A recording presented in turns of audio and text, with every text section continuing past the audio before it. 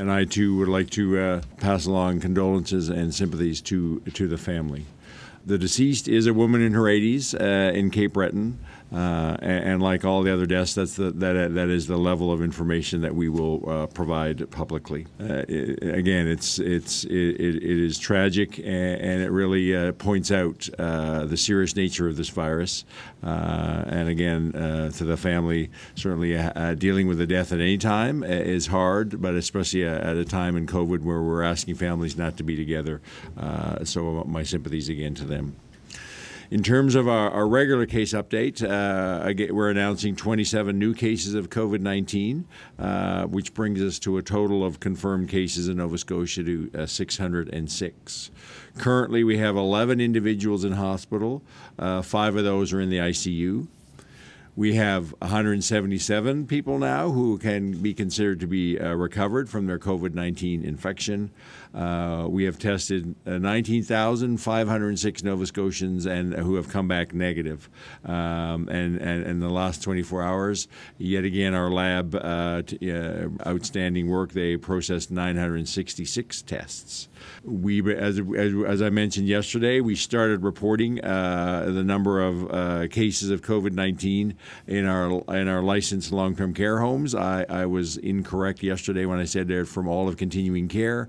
I was reading my notes wrong. My apologies on that, but the numbers we report are from long-term care only. And we're still refining that process. Some of the numbers coming in from facilities change over time. So if people are seeing some inconsistencies as we refine this process, we apologize for that. But there's also time lags and reporting from different agencies as well. But as of today, we now have 8 licensed facilities, long-term care facilities with COVID-19 being identified in them, and that involves in total 55 residents and 43 staff. We continue to support all our long-term care facilities, and especially those that may be in outbreak situations. As we close another week now into mid-April, I just want to take a couple of minutes to look back of our collective journey. Unfortunately, we're doing it, but our collective journey with this virus, unwanted as it is. As a province and a healthcare system, we have been monitoring and preparing for COVID-19 since January. That's when we began to have, in public health, regular phone calls of chief MOHs across the country and our federal colleagues understanding what was happening first in China. We began asking international travelers to self-isolate as they came into our province in early February, and we, as the virus evolved, spread beyond China, we evolved our screening protocols to match that international situation as well. It was March 15th that Nova Scotia confirmed its first case of COVID-19. We had the fortune, I guess, of being the last province with in the country that had a confirmed case. We're lucky in that. It meant that we could learn from our other provinces who were earlier on in this. It also meant that we were able to implement the strong measures to shut things down much earlier in our outbreak, if you will, here in this province, as opposed to some other provinces. So we closed bars and restaurants, put limits on gathering, asked people to stay home at a point when we had less than 10 cases in the province. So we're seeing some of the benefits of that early action as we this week, as we presented some of the modeling, where we're tracking in a place below what the modeling would project we may be. We've continued to work to make major shifts in our healthcare system and our education systems to ensure people, as much as possible, are being kept safe. We're keeping people at home as much as possible, but still having the necessary access to virtual learning and to, in many ways, into healthcare. Often that's virtual as well for people. March 22nd, we could declare a state of emergency, and we enhanced, necessarily so, the restrictions that we put on everybody's day-to-day lives. As we've done this, our testing capabilities and our approaches by public health in terms of case contact and follow-up have evolved. We are now, as I said earlier this week, we're second in the country, just behind Alberta, in terms of per capita testing, and that's very important. All the evidence says that aggressive, wide testing is a key component of getting ahead of this disease. And what needs to happen to that, and what we're doing is then that testing is combined with strong public health measures by the public, as well as aggressive and timely follow-up of cases and their close contacts by public health, which is exactly what we're doing. I do want to give a shout out to my public health colleagues. They are close to my heart. I worked with them for 20 years. Often public health goes unrecognized. I know they're stretched right now to all the work, and people are working very long days.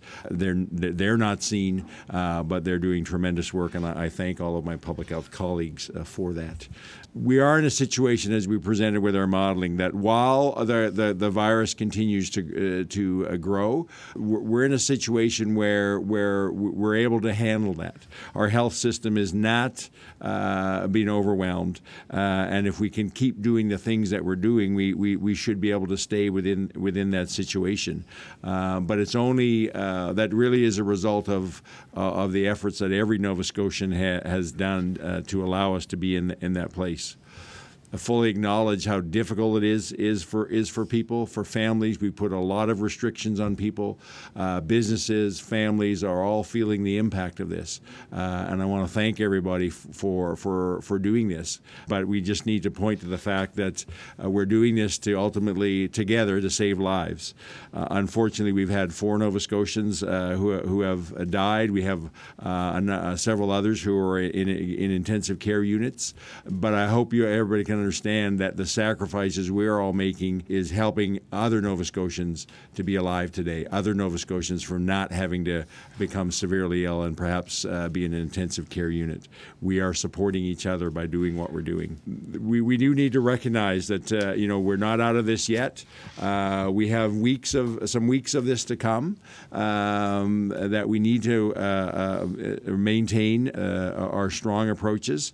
But I hope as I talked about last week, there are ways that we are perhaps changing. We're becoming different, but there may be opportunities within all of that. We've found new ways in our communities to support one another, new ways within our families. And so while we're in the middle of some of these difficult situations, we have to recognize that we are being able to avoid some of the more severe challenges that if you look in either other provinces and certainly in other countries, and so I think we need to step back for a minute and look at each other and say thank you to each other, because it's because of the burdens we've been willing to take on and the ways we've been able to support each other even through this, that we're able to, and continuing to do this in the next few weeks, is what's going to allow us to come out of this with minimizing the impact on the health impacts from this. It's also what will allow us to get out of this as soon as possible. So I'll end up by saying, again, repeating my thanks to everybody. Appreciate that as the days and weeks go on, that what may have, that this becomes even more challenging as we move into our 5th and 6th week and have 6 weeks and have a few more weeks ahead. But again, if we can all stick with this together, we're supporting each other, minimizing the impacts on our communities, and it will allow us to get out of this as soon as we can. I'm starting to turn my mind. I've had discussions within public health. What are the things we start to do in the next few weeks that we can start to plan out how we might be able to loosen things up, and if we're successful, and in somewhat with luck, but also some of this is in all of our hands. If we all stick with what we need to do for the next few weeks, we're potentially in a position where coming into May and into June, we can start to loosen things up slowly and progressively. But we want to be able to do that. And as we get into summer, hopefully we can start to have a bit of more of a normal life as we move into summer weather. But again, I'll just end up by saying thank you to everything that Nova Scotians have given up. Thank you for your sacrifices. It's not unrecognized, but I ask people to stick with us for the next few weeks. Let's stick together, and we will come out of this in as I said last week, different. But there may be ways we can come out of this better.